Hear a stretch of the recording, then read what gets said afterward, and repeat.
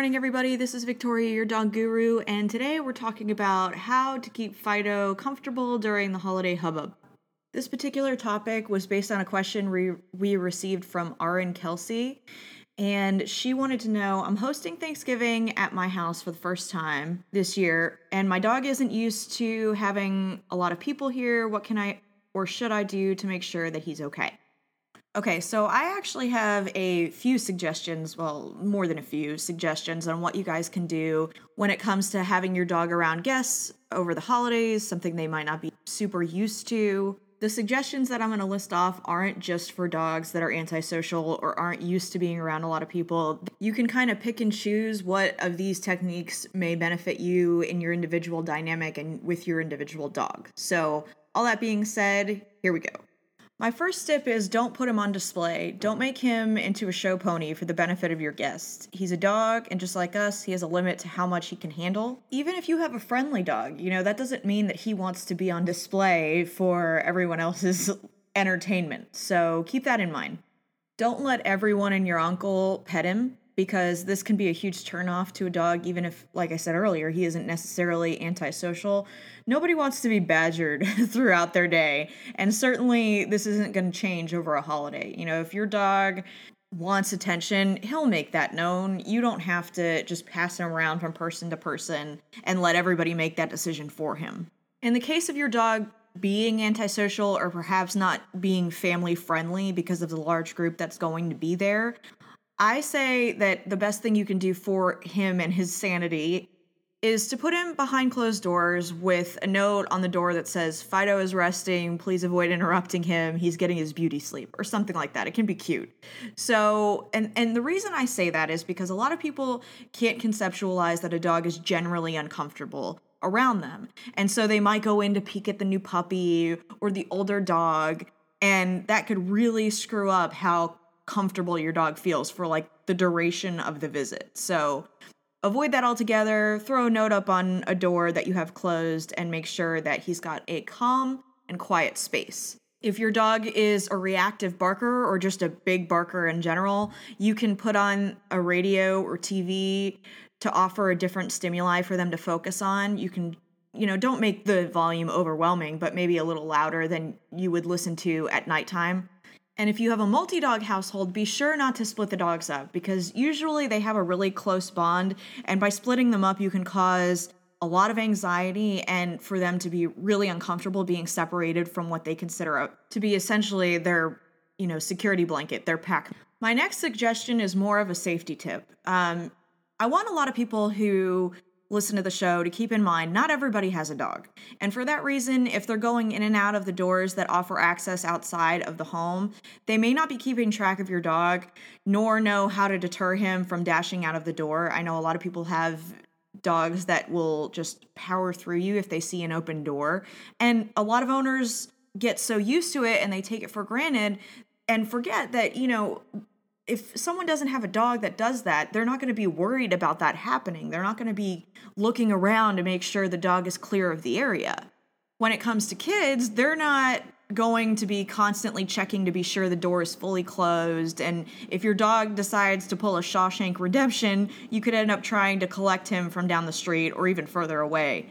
So you might put up a couple of baby gates just so that the dog can't really get out of a door, not in the doorway, but, further away from the door. So this way people know and are aware of where the dog is, but he can't get past them and run out, or if he's not being monitored, he can't push his way through an unsecured door and get free. So now let's talk turkey and how to protect your turkey from being your dog's next meal instead of yours. I highly recommend, since you have almost an entire week ahead of you to prep for this, that you teach your dog a strong leave it cue, which we've got a video on our website about this and on YouTube, so you can check it out there. But that's a really important skill, because if you notice your dog is kind of wandering towards the food, you can say leave it and they'll go elsewhere. They'll reject whatever they're interested in and go and do something else. To add to that, though, you can teach them to stay out of the kitchen altogether. You can point outside of the kitchen and get them to back up and out of your space. And then every time they try wandering back in, You can say over here and indicate to a place that they can be that's outside of the kitchen, and start setting up a dynamic where not only are they keying into the fact that you're pointing out of the area they're in, which tells them to move elsewhere, but once they are out of there, you might offer them a Kong toy or a bone, something that's able to serve two purposes, one being a distraction and the other being a reward for staying out of that space. If you tend to give your dog people food from time to time, you may notice that they're like helicoptering around your guests, hoping that somebody's going to give them a handout. And sometimes people do, and that's not a good thing, because aside from it being a demanding protocol that your dog has, people don't always screen their food and filter it to be dog safe. So if someone hands them a turkey leg, the dog's going to take it away and make quick work of it. But the problem is that those bones are going to splinter, they're going to crack, your dog's going to ingest it, and within 12 hours or so, you could end up having to take your dog to an emergency vet.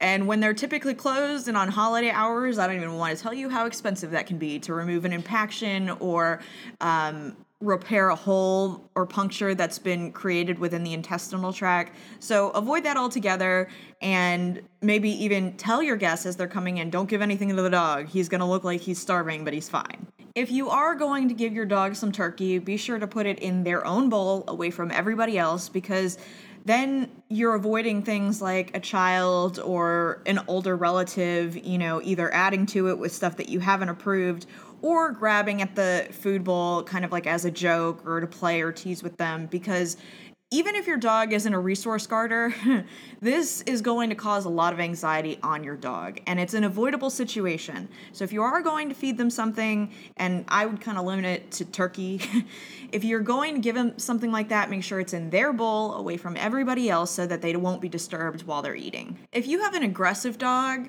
then you want to make sure they're completely clear of anywhere that a person is going to walk through or by at all times. You don't want them being activated by the sight of someone else or the feeling that their space is being inflicted on or invaded. So avoid that altogether. Make sure they're completely clear of anywhere that a person would be. And then you might want to do things like periodically checking in on your dog to let them know that you're not putting them in exile, but you need to make sure that they have no real access to things that would trigger them emotionally, because then you could, especially if you're focusing on aggression and you've been trying to change it and turn it around, one day can undo a lot of progress. It's better to have a dog that's being managed and has you to check in with them rather than obsessively trying to stop the behavior or redirect the behavior like you would in a normal training session. I actually had a client that did something similar to this. Their dog was really, really aggressive, and the holidays were coming up, and they thought, okay, well, this will be a great opportunity to test out all of our new skills.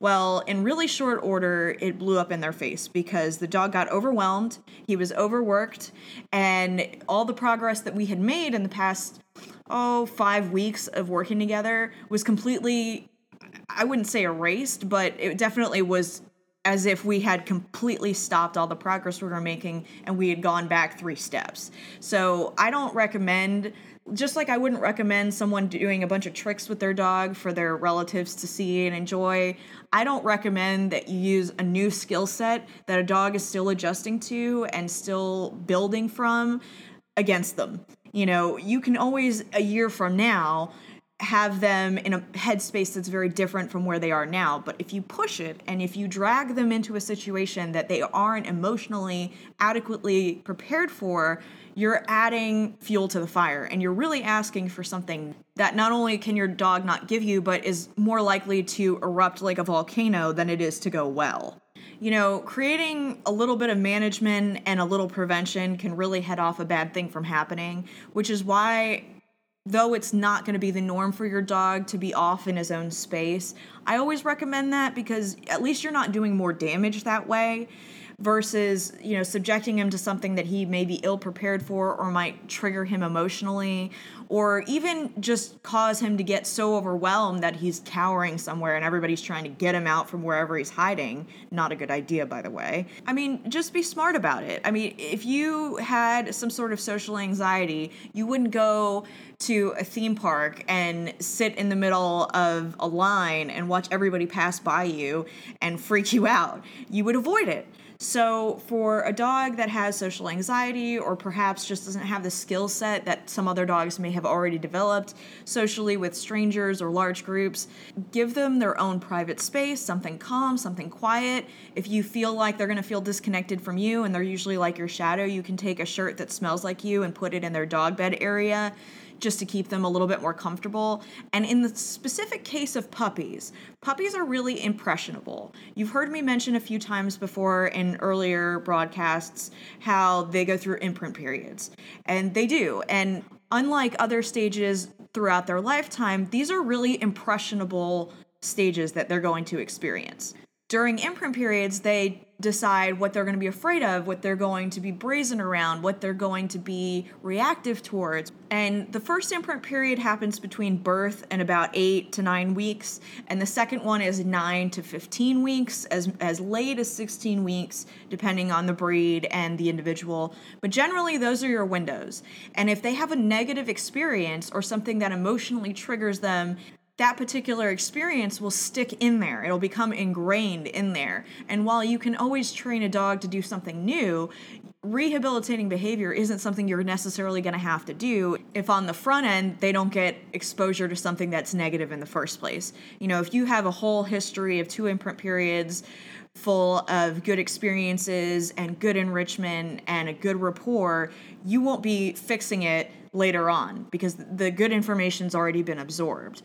Contrastly, if you expose them to something that is negative or triggers them to be nervous or fearful, you could be fighting that for years, trying to reverse the history that they've emotionally taken in and is now imprinted on their memory. So, in my opinion, when it comes to holidays and puppies, I really don't feel like they should be in the same area. Your dog hasn't learned enough from you and hasn't built enough confidence up for that to be a really safe dynamic. And while I know every relative and friend of the family is going to want to expose themselves to your new dog and play with them and mess with them, the dog could really feel like their space has been inflicted on and it's completely foreign to them compared to their normal dynamic with you. So it could really cause a lot of anxiety that wouldn't have otherwise been a factor in their development, nor would it have affected them so negatively and, in a way, a lot more permanently. I have one other reason for making that suggestion, and it's not just based on anxiety or perhaps the dog feeling triggered or having a bad memory. It's also because, unbeknownst to most owners, they can make your puppy sick. And the way that happens is through petting the dog, feeding the dog from their hand. They don't know if their dog, who may not be fully vaccinated at home, is completely free of illness. For that matter, if they go to the pet store within the past couple of days, the incubation period can be quite a bit longer than you would expect. So they could go pay at a pet store for some dog food and, they're handing the cashier something and, they're walking out, but they have just picked up an illness that their dog could be asymptomatic for, but to a puppy that has no immune system or it has a very fragile immune system, not only are they more likely to contract the illness, but by the time you realize that the dog is actually ill, it could be too late. There's a very delicate balance when dogs are puppies and they're developing. You'll notice that a lot of breeders don't let people come to their homes and view the puppies at a really young age. And part of that is because of the dogs being so impressionable. The other part of that is to keep them safe and the entire litter healthy. Some illnesses are airborne, others can be transferred through touch or the dog licking at the person's hand, things like that. So there's a lot of different ways that you can invite a sickness into your home without even realizing it. And my last tip is for if you're traveling with your dog somewhere they aren't used to being for the holidays. If you're taking your dog to a new place, perhaps you bring a crate that they're used to sleeping in with them or their favorite dog bed, some of their favorite toys with you. Make sure they're up to date on their vaccinations, so this way they're not at risk for either on the plane or in transit getting ill. Keeping a familiar routine is usually the best way that a dog will remain comfortable. Otherwise, you could see them kind of internally bind up, and that can result in diarrhea or vomiting, something you wouldn't have typically seen, but because the dog's whole routine's been altered, the people they're exposed to are different, the environment's different, and they don't really know what to make of it, they can inwardly start feeling uncomfortable, even if they're not all out sick. Another thing about that is you're going to be quite a bit away from your typical vet, and if you ever had to hospitalize your dog, you won't know the protocol this new vet has, you won't know their pricing system, you won't know how long the dog will end up being in their care, and all of this can not only alter your return travel plans, but it can greatly affect you financially. So something to be thoughtful of. In the meantime, make sure you've got familiar food and that you don't buy it from another state. Bring it with you. Just because you have the same brand doesn't mean it's being shipped from the same place, and so that can cause a risk right there. Bringing their favorite dog bed and favorite toys just helps them ease the transition, and then having things where they can focus that has nothing to do with their new environment, like a Kong toy filled with peanut butter or a bone filled with peanut butter. You can even freeze them, so this way when you give it to the dog, it's a lot more time consuming than it would have been if it's just loose in there. And if your dog is actively going through some training, then be sure you have lots of training treats to bring with you so you can continue shaping the behaviors that you're working on, and you can also get them familiar and comfortable with things that ordinarily perhaps they wouldn't have been exposed to by offering lots of treats when those stimuli are present. If you have any canine-specific questions with regards to the holidays or really anything dog-related, please send them to dogguruhereforyou@gmail.com. Be sure to follow us on Facebook, which is facebook.com/doggurupodcast. And last but not least, which I always say, is if you like our show, please share it, please rate it. On iTunes, you can do that. I always include steps on how to do that within the show notes. And then just as a quick note, we did a guest recording for the show Varmints, which is also a podcast that you can check out, which I'll include when that airs, the link to that so everybody can check that out. Great show.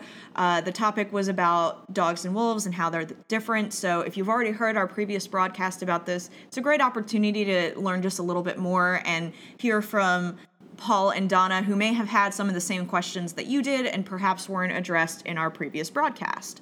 I hope everybody has happy and safe holidays with their dogs, and it's all smooth sailing from here on out. You know, the holidays are a great time of year that all of us look forward to all year long, or most of us, as long as we still get along with our families. So this is Victoria, your dog guru, wishing you the healthiest and happiest of holidays. And just in case you wanted to know, our next episode is going to be another Coffee and Canine, so if you have any questions that perhaps you've been on the fence about submitting to us, please do so. I'd love to include them in the show and address your questions and your concerns or give you advice on things that you might be dealing with at home. So just don't worry, it's not too late. If you send them in to me, it's pretty likely I'll include them in the show. We've actually had people write into the show as I'm recording, so it isn't too late yet. And if you have specific questions, I would love to make sure that they are addressed and that we're always reaching out to the listeners who care about us, who want to hear more from us, and have a dog at home that maybe they have a concern about. As always, this is Victoria, your dog guru. Namaste.